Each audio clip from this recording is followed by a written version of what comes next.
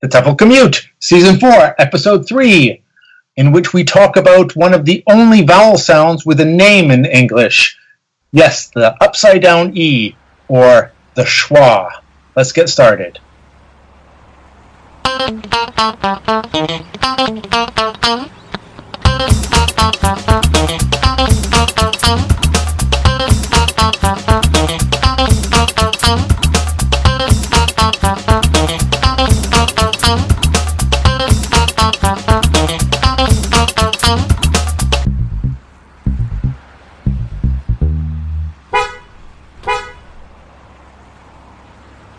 Hey, Lindsay. Hey, Shaun. How's it going? Oh, I should have gone, Lindsay, or something like that. Shaun. Yeah, this will be a great episode for me, because I make that sound all the time for any episode anyway. Yeah. Anyway, welcome to the podcast, folks. This is the TEFL Commute podcast in which we talk about teaching, English language teaching. And the topic seems to come up more and more, even though when we first started, we said it might come up. How are you, Lindsay? I'm fine. You kind of botched that introduction. No, it's kind of like I'm a bit tired of the fact we try and claim it's not about teaching, but it is about teaching, and it won't come up and it won't come up. Let's just cut to the chase. It's about teaching. It's about teaching. Well, today is about teaching, but it's also about language. And I think today we're focusing on a much-loved aspect of English. Right, Shaun? You might be right, yeah. Might be right. If the number of YouTube videos that are abound about this topic of English pronunciation, which is the schwa. We need some fanfare music there. We should do it again. Like, the who can't say it now. The schwa. Okay. Well, let's I can't get the out of my head now. Let's bring in someone else to talk about the schwa. Yeah, because I actually wanted to speak to this person about it because I missed her talk at IATEFL, which went down very well apparently, and was also the subject, I think, of a webinar. We'll ask her about it when she comes on. It's Sinead Laffan, who did a talk called "The Cult of the Schwa." Oh, I'm wondering if there should be a schwa in her last name. Let's ask her. Sinead, are you there? How you doing, boys? I'm here. I am indeed. Schwa, my last name. Laffan. There is indeed. Okay. All right. Sinead Laffan. So Schwa on the last one. And we're here to talk about, partly about your talk, but also just chat about the schwa, about what is the obsession with the schwa. So let's just, in case there is one of our listeners who is just starting teaching and hasn't come across this yet, for whatever reason, Sinead, can you just tell everybody what the schwa is? Absolutely. So the schwa, in its sort of technical definition, is referred to as a mid-central vowel, produced with the articulators, so the tongue, the teeth, the lips, the jaw, etc., in a neutral or resting position. Okay. How's that? Is it technical enough for you? That's very technical. Yeah. Sounds technical. So let's each in turn make the schwa sound then, right? So I'll go first. So is that it? Right? So what might help you is Kelly refers to it as the Friday afternoon sound. No. Isn't it just the teenage boy sound? Grunting at you from behind his laptop. Yeah. I got one of those at home. Yeah, or that kind of, another colleague of mine used to refer to it as that sound you make, the first sound you make in the morning in your pajamas, hair everywhere. Isn't that like a longer one though, like, yeah, maybe not that much, yeah. I think the interesting thing about schwa is the more you try to focus on it, the more, like, it's going to escape, right? Mm-hmm. Yeah. You just disappears because you are focusing so hard on saying something. Well, it's like the word. Okay, a word with a schwa at the end. Let's take America, right? But if you start like enunciating it, like, so it's America, then schwa is gone, right? Because if you stress the sound, which happens then in classrooms. Every time it comes up for discussion in classrooms. Yeah. People end up over-enunciating it. Teachers end up over-enunciating it, and so students kind of lose it and don't understand what it is. I've came across three beautiful quotations, which I'll read to you about it, which kind of contrast with this idea of needing a fanfare to introduce it. Is all from Japanese people. So I don't know, let's take that as our kind of zen for the day. The first one is, Schwa is a modest sound who steps aside to let others shine. Oh, nice. I like that, yeah. The second is, the Schwa just is, serene and undemanding, the vibration of air through the body to the outside world, the essence of speech itself. Is that like these are Schwa haiku? Yeah. I was going to say, wasn't it Poetry Day this week or something? So then we've got these are the entries that. No, give me more. What's some more? The third. I know, this is like super zen. Okay, if you're feeling yourself, if you want to sit in a lotus position for the last one, feel free. Okay. All right. Yeah. I'm there. You're there. Yeah. The Schwa is the most elusive, selfless, and yielding vowel of all. Teaching Schwa is almost like teaching nothingness. That needs like angels either side of it. I think it could happily fit into the Facebook philosophy. I'm interested. It's interesting, those two quotes though. They're the first two especially, because they make the Schwa sound so easy, but actually for students the Schwa is really difficult, isn't it? Yeah, incredibly difficult, and I think it's because of that. I think when I think about the psychology of what's happening in a classroom, I think that students come into a classroom and they're making an effort, and the Schwa is the opposite of effort, and especially when you set it up in a classroom and say, okay, today we're going to do something that's really important for speaking English and for understanding English, and you get everybody kind of focused and they're all ready to make an effort, yet the Schwa is the exact opposite of that. So what you're saying then is we shouldn't explicitly teach it. I think that we should explicitly teach it. I'm a huge advocate of raising awareness to it, but I think that the way that it's approached is really important, and the way that it's kind of weaved into your teaching on a regular basis, that it's just part of for me, it's part of everything I teach. It turns up on my board all the time. I have students sort of hunting it out and finding it in texts all the time. And so it's part of everything that we do in the classroom, but it's not this separate thing. I think when it becomes separate, that's where it becomes over pronounced and then sort of gets lost. You can't kind of grasp it. You can't get a hold of it. When you say separate, what do you mean? Because I mean, that's one of the problems with pronunciation. It's not often integrated itself into a lesson. So when you say it's just there in the lesson, it must be focused upon at some point, and therefore it becomes a separate phase of the lesson, doesn't it? It becomes an isolated, I suppose, section of the class. But for me, I want it very much integrated into the course, and that when I present a piece of language, I'm presenting the lexical implications of that language, the grammatical implications of the language, and the phonological implications of that language. And that the pronunciation is often something that's left to the side, it's not dealt with. And then when teachers do start dealing with it, it's like, okay, it's Monday, today we're going to do the Schwa. And so it becomes this kind of isolated thing. Oh, I see what you mean. Is that because, as Lindsay said, you're a bit obsessed with the Schwa? I mean, your talk was called The Cult of the Schwa. Yeah. And was that what you were talking about, Sinead, about how to integrate this kind of thing into pronunciation teaching, or was there more to it than that? The Cult of the Schwa. What else? Yeah, it was very much about that approach to teaching pronunciation, and I took the Schwa as a starting point. But obviously, you can't separate the Schwa from connected speech and from other features of pronunciation. So it's a nice sort of segue into that, Yeah, because the Schwa is one of those sounds that is for a syllable, but also can replace like is for words or is often features in the weak form of like grammatical words like had and them, right? I mean, so the more you string those together, the more you'll start or putting those into unstressed into sentences. That's when the Schwa starts appearing. Yeah, I mean, it's the smallest sound in the English language. It's the most common sound in the English language. I mean, if you look at all those common words, like we've got our articles, we've got our contractions, our auxiliary verbs, our prepositions, and now you start to see how how common it is and how regularly it appears and how much it needs to be dealt with. Right.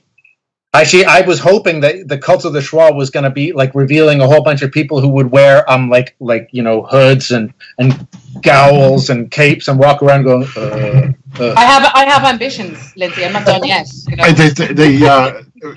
Maybe that was the start of it. In a couple of years, we'll be going to conferences and they will be there in the corner with their hoods up, going. But you have taken your love of the Schwa further than most people, though, I would say. Oh, you're going there, right, Shaun? I know it just seems to be an appropriate moment to kind of mention it. I mean, yeah. Well, because, Sinead, we saw a picture of you that you have a tattoo of a Schwa on your arm. Is that right? This is indeed true, yes. And I meet people and they see it and they think... Generally, when I meet people at conferences who recognize what it is, they just presume that it's a Sharpie on Schwa. But no, it is in fact a tattoo on the inside of my left wrist. See, inside of the left wrist. Now, I didn't know this before, so I've just found out. And Shaun, I don't think, knows the story behind it either. But we're desperate to know. Okay. But before we ask you, I want to guess why you have a Schwa. Why would somebody have a Schwa tattooed on their wrist? Okay, yeah, you want to guess? I'm good right. with that. Yeah. Shaun, wait. Hey, I have a suggestion. Why don't we do this? Shaun and I will take turns. We'll take turns guessing, and you tell us hot or cold. Okay, I'm good with that. Yeah. Okay. Okay, cool. Right. Yeah. I think it's a result of a lost bet with a mispronunciation in a training session. So cold. Arctic. Okay. Cold. Okay, I'm going to guess that like you had a boyfriend from a country with like a foreign name that had lots of schwas, like whatever. I don't know, Johnny, like something like that, or like there's some kind of Irish Johnny kind of guy. No, not Tundra-esque, sir. Tundra-esque. Cold as it gets. Okay, Shaun. I think Sinead struggled to produce the sound, so she puts it there to remind herself to say it when she's speaking properly. That's a charmingly insulting guess. I know. As a speaker of Hiberno English, heavily influenced obviously by the Irish language, I also features She never fails to rise. There you go. Proficient in the Schwa, sir. He's cold on that as well. Very cold. Cold, but I made her temperature. Okay. Could it possibly be to cover up another tattoo? Oh, a tattoo or a name or something like that, and you just thought, I got to get rid of this, but it was too expensive, so you tattooed a Schwa over it. No, but I'm kind of trying now. I'm looking at it, thinking what could possibly fit under it. I mean, it's a pretty minimal tattoo, like a snake. I don't know, a snake, a little English dragon, Celtic dragon, or something like that. A little thing like a lizard. I don't know. Is it the first? Is it the first in a series of tattoos? You're going to get one every year until you've got the whole of the chart on your body. You see, when I met Adrian Underhill and he saw the tattoo, he suggested the same thing. To which I said to him, "You, above all people, should know that that's the only one you need." Okay. So again, I'm gonna give up. We're all too cold. What? The story better be better than some of our guesses. The story, right? It kind of has a number of parts. This thing, I thought about it for about. I thought about the tattoo for a long time because I've always wanted to get a tattoo. But I think that I didn't want to have one of those kind of generic tattoos. You know, I think if you're going to scar yourself for life, I think it should be something like a Chinese lettering that probably means, bathroom down the right. Exactly. I didn't want to be one of those fake hipster chicks, Okay. And I spent a month in India working with some trainees. And I had these students, English teaching trainees, right? English teaching, yeah, training teachers, and I had a bunch of students who were in the classes for practice lessons, and I had to teach a demonstration lesson the first day I arrived. And I went into this classroom, and these students were sort of 18 to 19. I was told that they were B1 level. When I arrived in the class, they couldn't understand, or at least they seemed not to understand a word I said.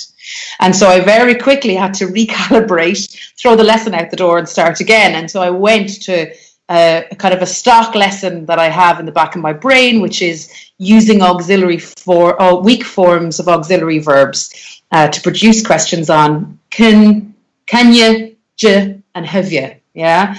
And so I did this lesson, and by the end of the class, they were all producing wonderful questions and running around the room in a mingle going, can you speak French? Do you like this? Have you got any brothers? Blah, blah, blah, blah, blah. And they were all really engaged and really motivated and seemed to really get such a kick out of this weird thing I think they really had never encountered before. Okay. And I felt so proud of myself. I'm still wondering how we're going to get to the Schwa. I'm wondering where the part where you go to the Indian tattoo parlor. So I'm waiting. Oh, I get it. She celebrated the success of the lesson so hard that. Yeah. You're talking to the next day. You're talking to an Irish woman. Irish people have the skill of making a long story short and a short story long. So we're getting there, gents. We're getting there. Okay. But basically, I came out of this process feeling like incredibly proud of myself. But then I also sort of walked away thinking about the context that I was in. And about 6 months later, I realized that maybe the context that I was in, this teaching this weak form wasn't the most useful thing for these learners, because the Schwa isn't massively prevalent in Indian English. So it was a punishment then? It's kind of a reminder to me to check yourself before you wreck yourself, I guess, kind of consider the context that you're in. It's also a bit of an homage to a 7-year kind of apprenticeship with my old boss, the guy that I worked with for 7 years called Dave Young, who was a bit of a phonology junkie. And also the third part of this thing is to walk into a classroom and to show students that you have scarred yourself for them and their education. It's really quite easy to get them to produce the sound. Just barely move your arm and it becomes this behaviourist thing. It also saves me an incredible amount of time because I no longer have to write 16 of them on my board on a daily basis. So it's kind of taking teaching with minimal resources to the extreme, isn't it? I know I'm going to go to a context that hasn't got it. So I'm going to put it on my body and I'll always have it with me. Yeah, exactly. Great stories. I like it. I like check yourself before you wreck yourself. So I'm going to put a straw on my arm, and next time I decide, do I have another gin tonic or should I stop now? I'll just check the straw. I am curious. Obviously, language teachers would probably recognise it. But Lindsay, kind of when we were guessing, we were talking about the idea of the Chinese symbol, and people must always go to those tattoos. What does it mean? Do you end up having to explain it? Does it become the non-English teaching people? Do you explain it? It's like this burden of, what is this? Why do I? Oh no, not again! Kind of. I've got to explain it again. Yeah.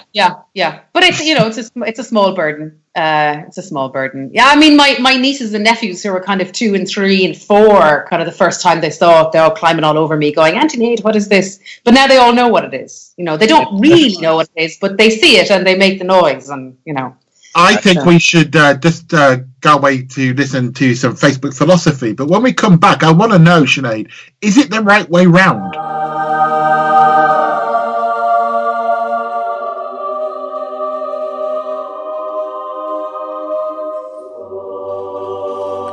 Strong teachers don't teach content. Google has content. String teaching connects learning in ways that inspire kids to learn more and strive for greatness. Eric Jensen.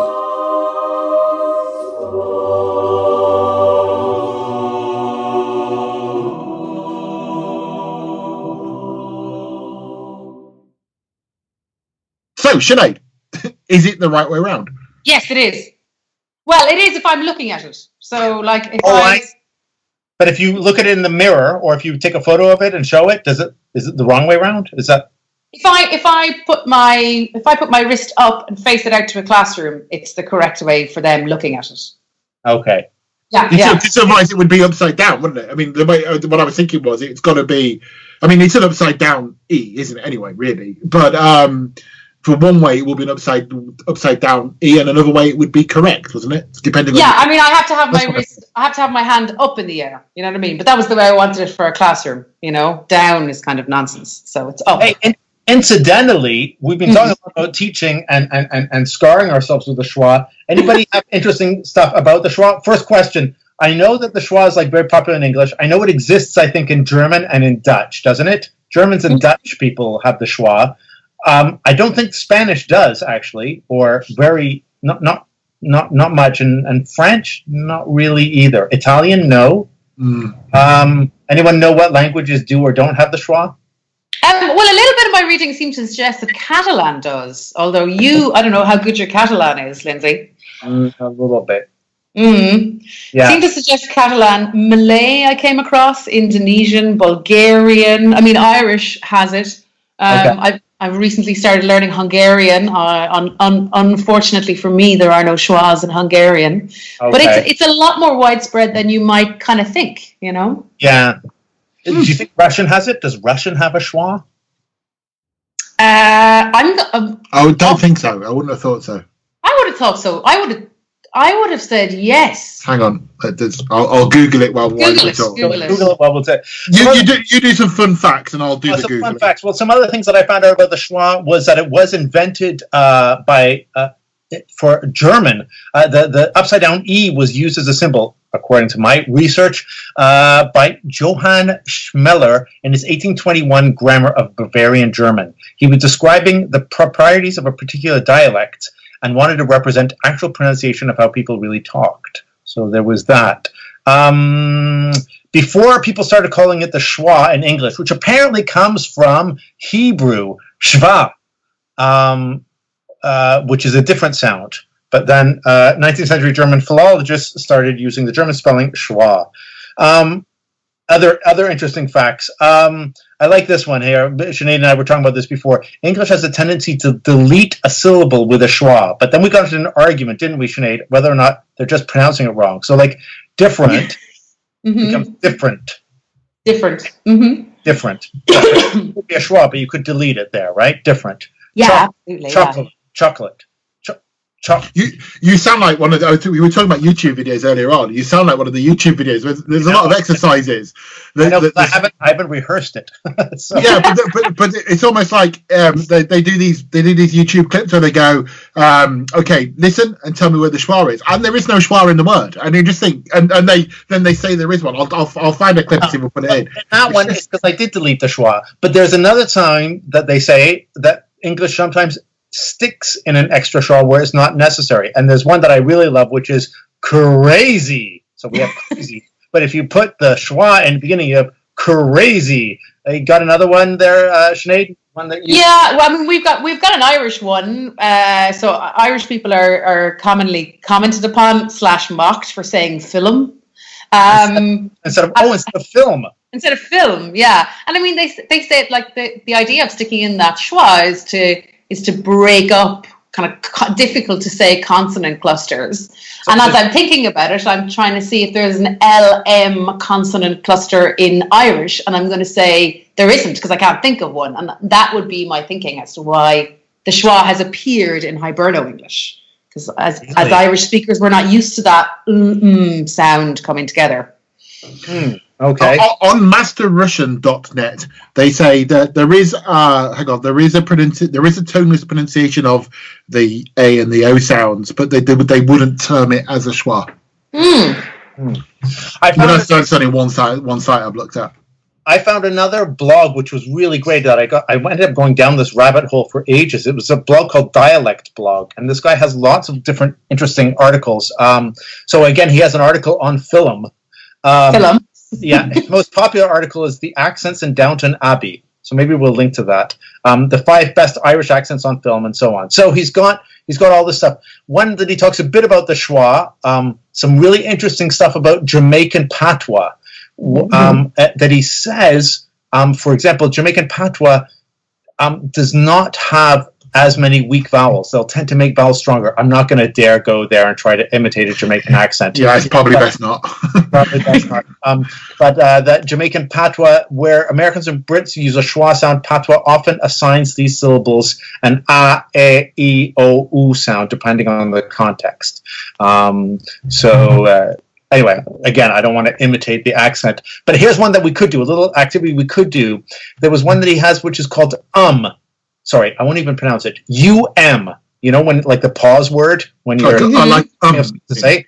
Yeah. So he says there are kind of 3 ones, and they may depend on different accents. And we have the 3 accents here because there's a British English one, there's a North American one, and then there's an Irish one. And each of these would be represented by in written. But how would you pronounce that word, Shaun? As in, I don't know. Yeah. Yeah, so he says it could be transported as ERM, but it's like a closer to a central Yeah. Yeah, I think I'd go but or maybe in the old days I'd have probably got a little bit more, depending on my accent. You're northerner, right? But what about the I would go that over. I would, but I don't. For me, it would be but what? And for me, it would be much like a higher sound as in up or strut Not And Sinead? What would you do, Sinead, for There's more of an right? Like an Yeah, it's quite flat, isn't it? Yeah. So it's more like it's like ma'am. Yeah. You're starting to sound more Irish by the second, Lindsay. Yeah. Yeah. So I thought that was interesting. The difference is that for you? Because I don't know. I mean, it's a Northern English speaker. This brings in the wedge a little bit, doesn't it? The wedge and the schwa are very similar sounds in Northern. Northern. To our listeners and to me to refresh my memory, what a wedge is. So your wedge is your umbrella sound. All right. The upside down, like the arrow pointing up. The wedge. Exactly. Yeah. The wedgie sound. Okay.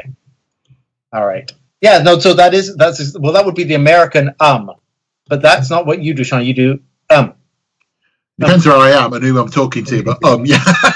If you were back home, would you change it? Like I think it'd be a lot more of a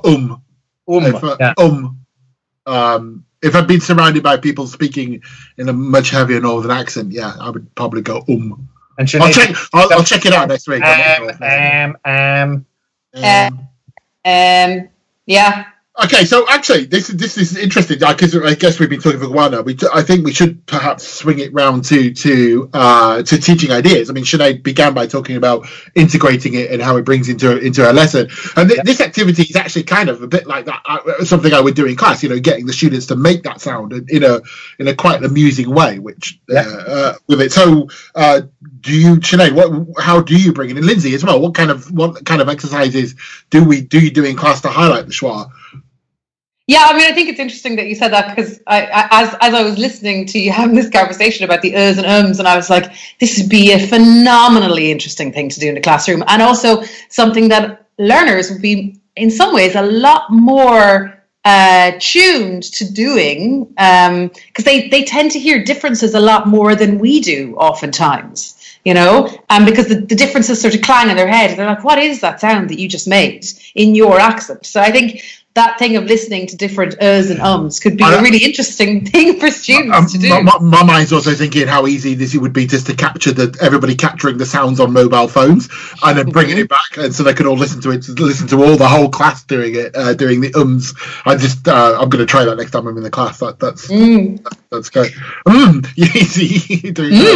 I would say, I think to throw one of my favourite activities in the ring, I actually like doing schwas after a listening, and because often you've got the transcripts in the back of I call them tape scripts, that's old, isn't it? The transcripts in the back of a course book that I tend to go and use, and I really like getting the students to listen over and over to kind of highlight the schwa in these extended speech things. Yeah, so so after they've done the listening exercise, we then sort of turn it onto it and look at so the students then take their pencil and go through the transcript, trying to mark where the schwas come up in conversation. Because I think since we've got the conversations there in the course book, we should try and use them. But I think it's dependent on some pretty good audio, because I think a lot of the audio that's produced for course books, I think a lot of that stuff, I've tried to do that with course book audio before, and there's so many schwas missing, and there's so much connected speech. Very true. Missing, True. But at the same time, something is better than nothing, and it is a recognition activity. Is even if it's not wholly great. But you're right that it does depend on. But I think the newer the course book, the more likely you are to have a more natural, shall we say? Very fair, yeah, very fair. I think that it is definitely, the quality of that stuff is definitely improving. One thing I like doing is I teach Spanish students, so sometimes I get them to pronounce words. We do kind of drilling of words. So I'm not talking about connected speech here or extended speech. I'm talking about just word level. And I get them to pronounce it. I say, try to pronounce it in the most Spanglish way possible, the strongest Spanish accent you can. And then I say, now try to pronounce it in the most strong, like, English way you can. And they start beginning to to subconsciously putting in the schwa. So they'll sort of like, they'll it down, maybe in parts where they shouldn't, but then focusing in on that. So asking them to like exaggerate what they perceive as their own pronunciation, and then try to make it more English. That's one that I try to do out of word. Okay. Fair enough. That's nice. That's really nice. I think I think Robin Walker has a nice suggestion for stuff like that, which is getting them to close their eyes and imagine their most English sounding voice. So rehearse it in their brains before they even open their mouths and vocalize, Something that I do a lot with classrooms, with students, is I start every day with a question, every class with a question. And oftentimes I think students are quite tired of that Monday morning, what to do with the weekend question. But yet it is an incredibly high traffic question. But just finding versions of that are lexically more interesting and more varied. So with lower level students, I'll do things like, can you tell us one thing you did yesterday after class? And I'll put it on the board, and then I'll get them to do a noticing task and get them to pull out where those schwas are. Yeah. So get them just to focus on the can you and the you did. Yeah. And then I'll just have them mingle, ask each other. Yeah. And then that question will just kind of change over the week, sort of dependent on what they want to do. Sometimes they've done things like, can you tell us 3 things? So I'll just stop before the number, and they'll decide they want to talk about 3 things. And then I'll just start removing the words. By the end of the week, it's just phonemic script goes on the board. And they're reading it beautifully. And then maybe the following week, it will just be blanks, and I'll just put in the content words. So it'll just be blank, tell us, blank, did yesterday after class. And they'll say it absolutely perfectly. So for me, it's just that rolling in every day. So it's not a big deal. It's just part of what we do every day, No, it makes sense. That's a nice activity for it. Some good activities there. And of course, we'll put one at the end of the podcast as well, I would presume. Speaking of which, I think we are coming to the end of the podcast. I was about to say, we must be getting near the end. We've been talking for ages. Yeah, but it's been really interesting. Sinead, I'd like to thank you on behalf of TEFL Commute and our listeners for coming and joining us here to talk about the schwa and share your tattoo story, as well as some really cool activities. So thank you very much for coming. Yeah, thanks, Sinead. Pleasure, gents. Pleasure as always. Obviously, keen listeners will note that you have come off the desert island, because I think we stranded you a couple of seasons ago. You left me there like 18 months ago, man. I know, and you're still about. Must move the island further away. So thanks a lot, Sinead. So that brings us to the end of another episode. Shaun, I guess it's time for goodbye. Yeah, I enjoyed that one. Not that I don't enjoy them all, but bye, Lindsay. I guess I'll see you next one. All right. Goodbye, everybody. Bye, everyone.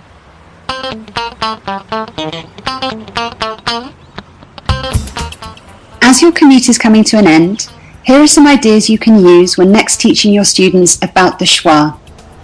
Dictation is an activity that helps highlight the schwa in context to the students. Before class, prepare some sentences for the class. These could be made up or ones from your course material. In class, dictate your sentences at your normal speaking speed. Tell students to write what they hear, even if they don't hear everything. Dictate the sentences, then ask the students to compare together before asking them for the sentences, which you then write on the board. Once the students have given you the correct sentences, ask them to work together to identify which parts are stressed and which parts use the schwa. A variation of this is to dictate the sentences But rather than getting the students to write what they hear, they're encouraged to count how many words they hear. You can find the instructions for these activities at our website, www.teflcommute.com. You've been listening to the TEFL Commute, an original podcast produced and presented by Lindsay Clanfield, Shaun Wilden and James Taylor. Don't miss out on any episodes by subscribing to us on iTunes and by visiting us at www.teflcommute.com.